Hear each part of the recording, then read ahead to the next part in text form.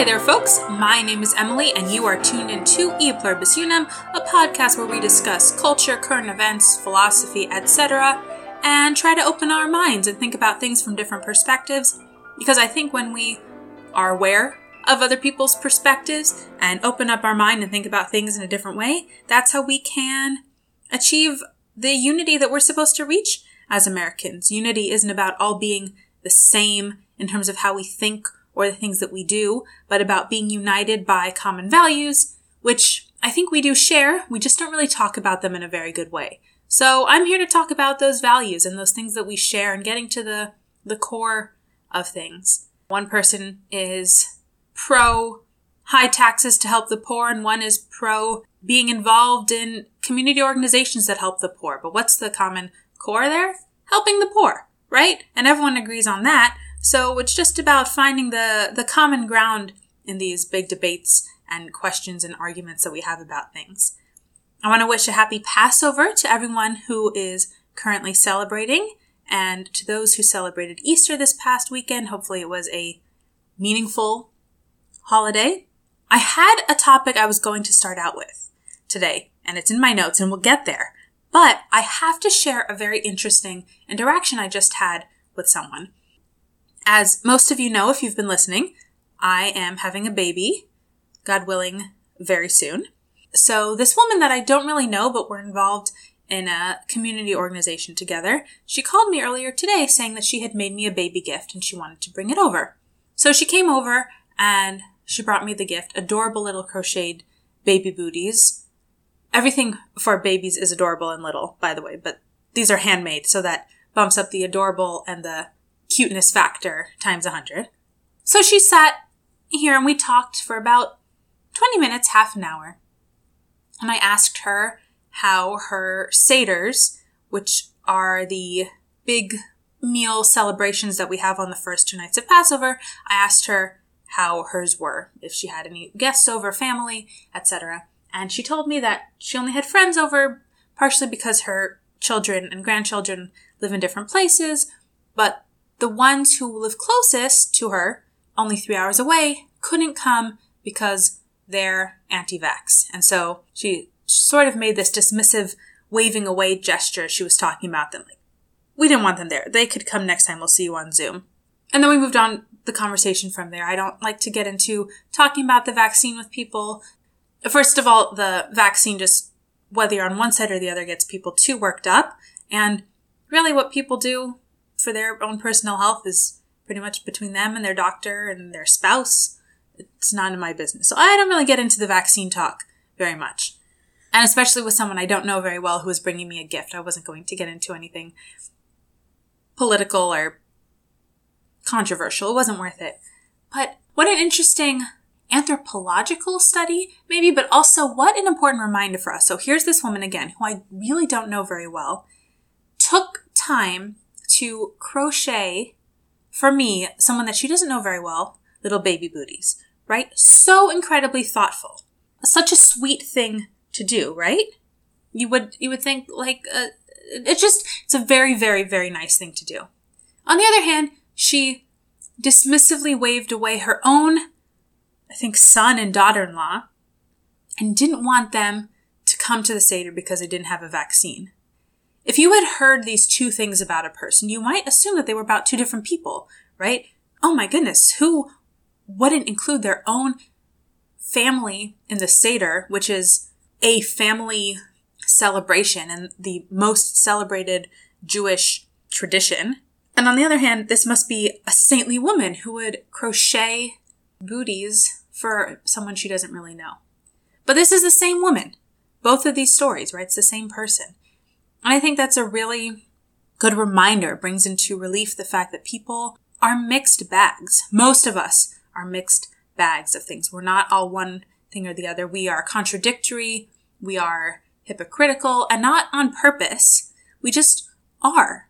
We hold different views about different things. Some people are more liberal about certain ideas and more conservative about other ones, and not even necessarily in a political sense, but someone might be more free with how they dress, let's say, but very conservative about not cursing, using curse words.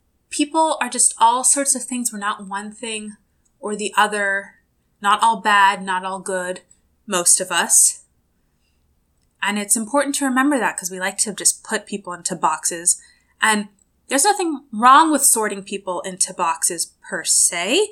I think that's how the human mind copes with the world, is by making generalizations. If we didn't make generalizations, we wouldn't be able to handle the fact there is all this variety. So we have to make some sort of generalization about people. But then on a personal basis, we have to recognize people's individuality and their humanity, and that there is variety not just between people, but within people.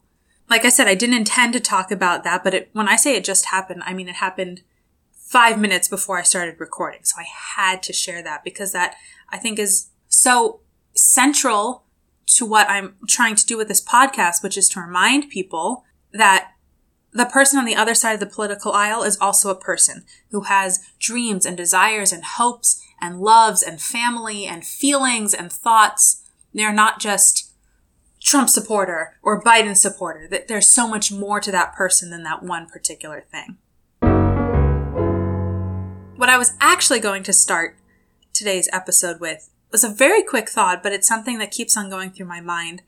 It's a song that keeps going through my mind. So if you can reel back to January 6th of this year, there were all sorts of Twitter posts and Instagram posts and things on the news about, 1 year after the January 6th riots. I didn't pay really any attention to any of it because I thought from both sides it's just going to be annoying and stupid, and there's so many more important things to pay attention to, like this little bundle of life in my tummy that keeps kicking me and making me nauseous.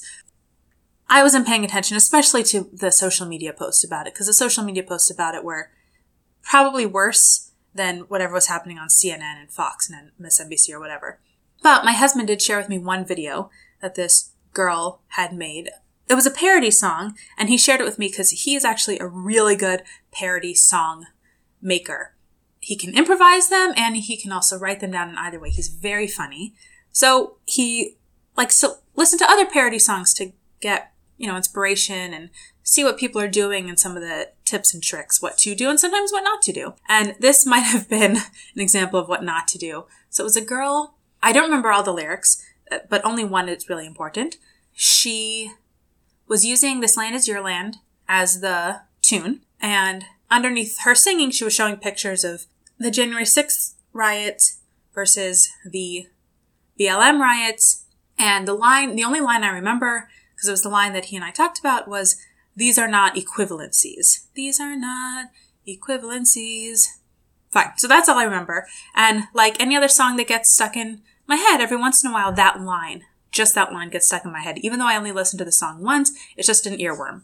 And it gets stuck in my head. So I've been thinking about it. She's right, actually. They were not equivalent. What happened on January 6th of 2021 and the BLM riots. One of those was much worse. And the one that was worse was the BLM riots. This is not because I agree maybe with one side's political motivations and not the others. And it's not even specifically about the amount of damage caused, though of course in terms of amount of damage caused and people who were hurt, the BLM riots were much worse. But it's about just what the kind of riots were. It's definitely not equivalent to loot and riot in your own neighborhood at the stores of innocent people who have nothing to do with anything that has happened to the thing that you are protesting against, versus the seat of government. Yes, it's a big deal to riot if they even were riots on January 6th, which they probably weren't, but just for the sake of today, it definitely wasn't an insurrection, so we'll use the term riot, fine. Inappropriate gathering. We're using the term riot for today, but that's like in the American spirit. When in the course of human events it becomes necessary, like the people we should be protesting against are the ones in power. If we're going to protest about injustice, then we should protest at the people who have power over injustice. But rioting at a local 7-Eleven or a bakery or a florist shop and ruining the livelihood of an innocent person because some person who happens to have the same skin color as you, was killed by a policeman in a state halfway across the country, that's ridiculous. It's funny. This girl and I actually agree in totally different ways, of course, because she thinks what happened at the Capitol was much worse, and I think what happened across the country during the summer of 2020 was much worse. But I'm talking from a moral perspective, I guess is what I'm trying to say. Morally speaking, it seems to me so much worse to riot and loot innocent stores as opposed to the government, which you can also say is problematic. You can also say January 6th was not a smart move. I'll be honest, there's so much misinformation about January 6th that even as much as I hear, it's difficult to make a pronouncement one way or the other. But from a strictly moral perspective, which type of rioting is more correct, is more moral? Clearly they're not equivalent, and clearly it's much more moral, at least in my mind, to riot where the seat of power is as opposed to with innocent people. Anyway, I know we're far removed from January 6th at this point, but that song every once in a while plays through my head. So maybe now that I've talked it out, it won't play through my head so much, and I can have something good in there like a Disney song. Disney is its own issue right now, but their old music is still really good. Or an oldie song or something else, and not this random TikTok girl using "This Land Is Your Land." Along the same vein of my earlier topic about my elderly friend who gifted me some crocheted baby booties and the idea that people are mixed bags, I want to talk about a book I'm reading by Rabbi Jonathan Sacks. So Rabbi Sacks, he passed away in 2020, but he was the chief rabbi of England for a while, and he is just a brilliant scholar and a very wise man, and he approaches Judaism from an Orthodox perspective, but also from a rational perspective. It's intellectual, but also emotional. Whether you are Orthodox or not, even whether you're Jewish or not, his insights into Judaism and what it has to say to the world is very interesting. So I got one of his books out of the library. It must have been the last book he wrote. It came out in 2021. It's called Morality. And he's talking about basically what happened to morality. Where has it gone in the world? What shape does it take today? How do we as people connect to morality? He covers a whole host of topics from business to mental health and depression and physical health and social media and a focus on I versus a focus on we and politics. He talks about a wide variety of things. While I connect with so much of what he says, I realize as I read the book that there are things that we disagree on. For instance, he was very focused on the dangers of global warming. Also, politically, he was in England, so I don't know exactly his politics. He actually is pretty fair when he talks about politicians both in the UK and in the US because he will comment upon the behavior of politicians on both sides of the aisle and in the way that we're supposed to comment on people who differ politically, which is commenting on the ideas but not on the person. What I'm realizing from reading him is that he is just a perfect example of how we are supposed to refer to other people's arguments, how we're supposed to engage with people, how we're supposed to or how we should think about ideas. Like I said, he was very focused on the dangers of global warming, not quite to a fanatic sense, at least it doesn't seem like it in the book, but certainly to a much greater extent than I am concerned. But I find that I'm able to read what he writes about because he doesn't write in a scathing, attacking way. He writes in a thoughtful way. He presents his arguments. He presents different sides of arguments, and he doesn't attack anyone. And I'm reading it and I'm thinking how refreshing it is to read something that isn't attacking anyone for their beliefs or their thoughts, but is presenting arguments in a way which is intellectually engaging. And because he presents it that way, I'm able to think about the things that he says instead of just being defensive, which is what so often happens when people say things that we don't agree with. They say it in such a way, or even if they don't say it in such a way, but especially if it's said in a way which is offensive, then we are automatically defensive. And once we get into that defensive stance, we're not listening anymore. We're not able to engage and think and learn, right? defending a position that we already had. Well, great. We're defending our position. We already have. The other person's defending the position they already had. Nothing is being accomplished in this conversation except that we're both getting our blood pressure up and getting angry.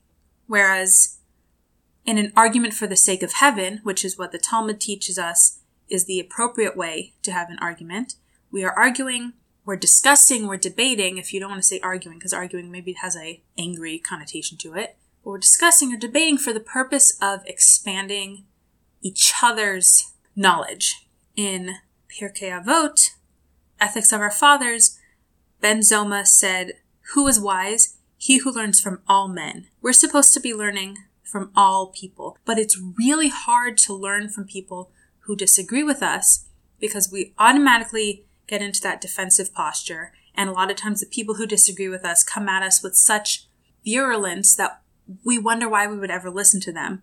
But the truth is, most people have something to teach us. Even more so if we disagree with them. They have something to teach us because they have a perspective that we don't have. So they have something to share. They have a perspective that we aren't able to see. And I'm 100% including myself in this, by the way. This is not, oh, you people out there don't know how to have a conversation or debate, but I learned from everyone. No. 100% me too. I'm in this, that it's really hard for me to listen to someone who disagrees with me, whether it's in a podcast or in a book or in an actual conversation, and take from what they're saying, because I automatically, when they say something I disagree with, I want to point out why they're wrong, or at least defend my own position, and it's so hard to listen, but they have something to say. I'll give you one example specifically from this book by Rabbi Sacks. So one of the other things that he talked about, which before reading him, I don't think I had particularly strong thoughts on, in one of his chapters, he's talking about ethics and morality and business. Because Judaism is very particular about the morality of business and business ethics. So he points out some interesting numbers.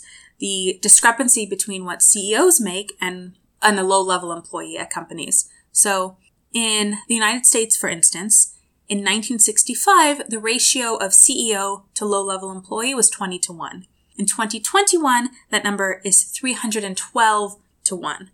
In the UK, in 1998, the ratio was 45-1, CEO to low-level employee.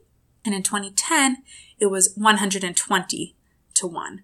So a big leap, right? Certainly a big leap from 1965 to 2021, but also in the UK from 98 to 2010. And of course, 2010 is already 12 years ago, so who knows what it is now. And I've always been of the opinion that having been a low-level employee, specifically at Disneyland, because people at Disney would always complain about how little money we were making compared to the CEOs, and I would remind people that anyone could do our jobs. We were eminently? We were replaceable. We were totally and completely replaceable. You technically had to have graduated from high school to work there, but even that wasn't really necessary. And I love working at Disneyland. It was my favorite job ever. But anyone could have done our job. Being the CEO of Disney is a little bit different. So I never really struggled with the fact that the CEO would make gobs more money than I would as a low-level employee. But the way Rabbi Sacks started writing about it got me thinking, should there be some cap? And I'm not saying a government cap because I like to keep the government out of things as much as possible, but just from an internal sense of right and wrong, should CEOs limit their salary to some reasonable proportion of what the employees are making? And the answer might be no, from your perspective. The answer might be, look, the CEO has to make really high-risk decisions and is putting in 80 hours where the low-level employee is putting in 40 and whatever. That's fine. You can think that. What I'm saying here is that because of the way Rabbi Sacks writes, I was able to rethink something and to open my mind to a new perspective. Because I'd never really thought about it before, except for the times that people complained in which I didn't really care about that discrepancy. But the way he described it, the idea of this, internal morality, this internal business ethic of not having such a big discrepancy, I'm starting to think about it a little bit differently. Or I should say, at least I'm starting to think about it more deeply. And that's what we are supposed to be doing. Throughout our lives, we shouldn't get to 25 and think we have everything figured out, or 30 or 45 or whatever age and think we have everything figured out. We should constantly be rethinking and engaging with ideas, even though there are certain things, morally speaking, that are basic fundamental truths that do not change, that are right and wrong no matter what. Thinking of the 10 Commandments, right? Murder is wrong. Theft is wrong. But that doesn't mean that we stop thinking about those things, right? We should still think about all the different repercussions and engage with ideas. We shouldn't say my morality is set and I'm not thinking about it anymore. Because even if your thoughts on morality don't change, you have to be able to articulate them. And it's one thing to believe something or know something is wrong. Say it's in the 10 Commandments, but if you can't defend why those 10 Commandments are so important, and the fact that you believe it is good for you. Good. So you won't be murdering people, but can you pass on to other people? Let's talk about envy, right?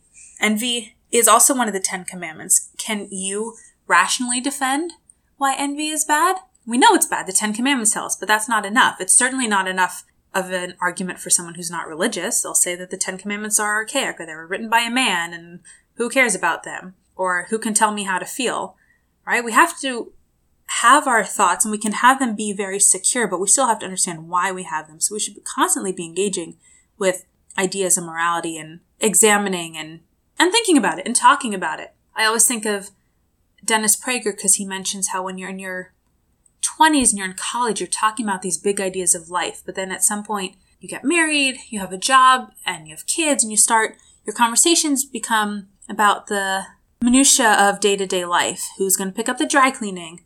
Actually, do people get dry cleaning anymore? Who's going to take the kids to soccer? Who's going to get the groceries? Who's going to vacuum the house? Whatever. And you don't have time anymore for these big discussions, but these big discussions are so important. Bigger than politics. I think people talk politics a lot, current events, but I think we need to expand past that, not just politics and, oh my goodness, did you hear what Biden said yesterday? Did you hear what Trump said yesterday? It has to go beyond that. Finally, today, I want to talk about Passover for a bit, but more specifically, or more broadly, I should say, I want to use Passover as a basis for discussion about our connection with history and how we raise our kids. In Judaism, our connection to our history is very real. It's intellectual. Certainly, there are books and you could have discussions about it. It's emotional. There are stories that we talk about, especially with the Holocaust. Some of those are really heart-wrenching stories. It's physical. When you think about the Passover Seder, there are things that we physically do to remember the slavery of the Jews in Egypt. And it's also personal. During the Seder, we say, we were slaves. In every generation, a person must believe that he himself was taken out of Egypt. We use very personal pronouns. This connection to history is very different than how I think most people connect to history throughout the world. I can only comment really on other Americans, but I bet it's similar no matter what country one is in. We say they. They did the Boston Tea Party. They fought the Revolutionary War. Maybe if it's more recent history, if we had a grandparent, someone that we actually knew, then there might be a more personal connection to it. World War II, or Vietnam. But certainly going back to our founding, we think of these great figures, George Washington, Thomas Jefferson, Benjamin Franklin, almost more mythical than real. In Judaism, we talk about Moses. We call him Rabbeinu, Moshe Rabbeinu. It means our teacher. Our, right? Not their, our teacher. Currently, still, we learn from Moshe. That is such a personal connection. I definitely feel more personally connected to Moses, than I do to any of the American founders, even though Moses lived much longer ago than the American founders. But it's the way that we talk about them. There's this personal connection, and we revisit it all the time. It's not just learning American history in 8th grade and 11th grade, whatever equivalent grades you learn about it in school, and then that's it. Every year we have a Seder, and we include kids in it, and it's for us, and it's for older adults, and it's for everyone, and some things don't change, and sometimes it can get boring. It's true. because you're doing the same thing year in and year out. But there's something to be said for doing the same thing year in and year out. Yes, we read the same paragraphs every year, but every year it means something a little bit different because we're different each year. Reading it at 8 doesn't have the same effect as reading it at 20 or reading it at 40. And of course, reading it as a single person is different than reading it as a married person or reading it as someone without children and then someone with children. So each time we go through it, even though it's the same, we're different, but it's still our personal connection to it. And what is our connection to this history? We're really delving into it, right? We're going into it. We're talking about how bitter it was to be slaves, how hard, how awful the Egyptians were. And then we also look towards the future. The end of the Seder is, we say, next year in Jerusalem. So it's this look back at history and also a look forward. In American culture, we miss both of those aspects. We look back at history, but we don't really think of it as ours. And we also don't really look forward. We get mired down in history and what did happen and the injustices and the immoralities that used to be, but we don't really see it as our own. We use they, or some people use you in an accusatory way to talk about history. But then there's no looking forward. Okay, yes, we were slaves and now we're free. Or not even looking forward, looking to today. We say that in the Seder. We say we were slaves and now we're free. It's both. There's the bitterness of slavery and the sweetness of freedom, of how we live today. And you need both. You need to have the historical context and be aware of where you came from, what life was like for your ancestors in order to appreciate where you are today. But then you have to actually appreciate where you are today. I listened to 2 different podcasts recently, totally unrelated podcasts, but they were both talking about youth. One was talking about Jewish Orthodox youth, and the guest on the podcast was saying that we live in such amazing times for Jewish Orthodox youth because they can very freely walk around in neighborhoods, not just in New York and New Jersey and Los Angeles and Chicago, but anywhere in the United States. They can freely walk around and be Jewish and be loud and open about it and not really have to worry about backlash, about anti-Semitism. And it's instilled in them this pride and this joy in sharing their Judaism.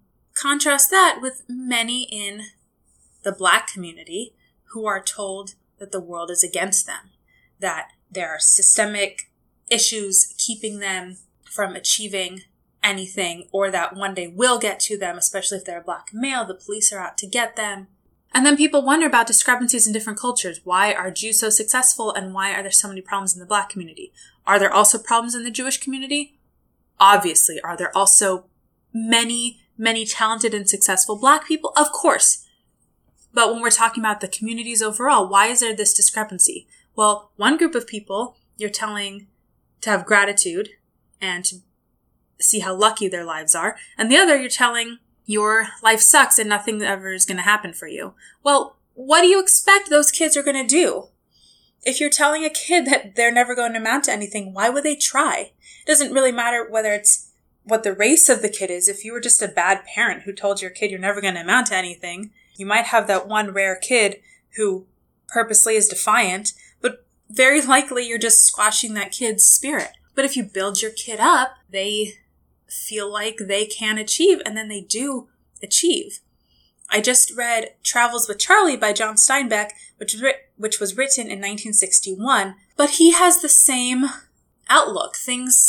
Human nature doesn't really change, even if the circumstances change, and he's talking about this Black family he grew up with. There was only one Black family when he grew up in Salinas, California, which makes sense. Most of the people around him were white or Mexican. That was the world he lived in. There was one Black family, and he comments how they were just part of the community and how good it was for those boys that they were never told by people at the time, probably wouldn't have been so much the Black community as the white community, telling them, you're not good enough, you'll never amount to anything. But it doesn't really matter where that message is coming from. If the message is, you can achieve, then you feel like you can achieve and you'll work at it. If the message is, everything is against you, then you're going to feel that everything's against you and you'll see the world through that prism. And everything that happens, whether it's getting laid off from a job, which happens to everyone, or getting pulled over by the police, which happens to everyone, or getting sick, everything, you'll start putting it through a different prism. You put it through the prism of the world's against me.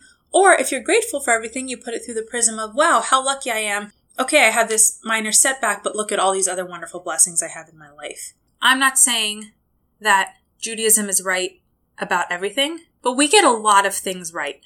And our connection to history and gratitude and our outlook on the world, it works. And look, people, it's worked for thousands of years. The Jews are the minority of minorities in terms of numbers. And yet people don't realize that we're a minority because we are so in the public eye. Now, many Jews who are in the public eye aren't very practicing Jews. They're of Jewish heritage. But nonetheless, there is something about Jews, especially in the United States, but in other countries too. Throughout history, Jews have been involved, even when they've been the most oppressed and there have been so many laws restricting what they can and can't do. They are involved because of our sense of history, because of our connection to God, because of the way we educate our children, because of the fact that we do educate our children, boys and girls. There's so many different reasons that we still exist thousands of years later. And when was the last time you met a Jebusite, right? There are all these huge empires and clans that existed that don't exist anymore, and we still exist. Even if you don't really like us, you have to admit that there's clearly something we're doing right. We've got something going on for us, right? To have existed this long and still be not just existing, but thriving. I'm just saying, maybe people want to, look at where the successful people are. I mean, that's what people do on a one-to-one basis, right? If you want to be an actor, you look at what successful actors have done. If you want to be a successful lawyer, you look at successful lawyer. If you want to be a good parent, you read parenting books by really successful parents. Well, maybe if people want to be successful cultures, they should look at successful cultures. And are there other successful cultures? Sure. But which has lasted the longest? Jews. So, I don't know. Maybe we have something to teach the world. That's all I'm saying. Thank you all so much for listening today. That was a lot of topics. I had a lot to get in today. And as you notice, we've gone to a once a month format.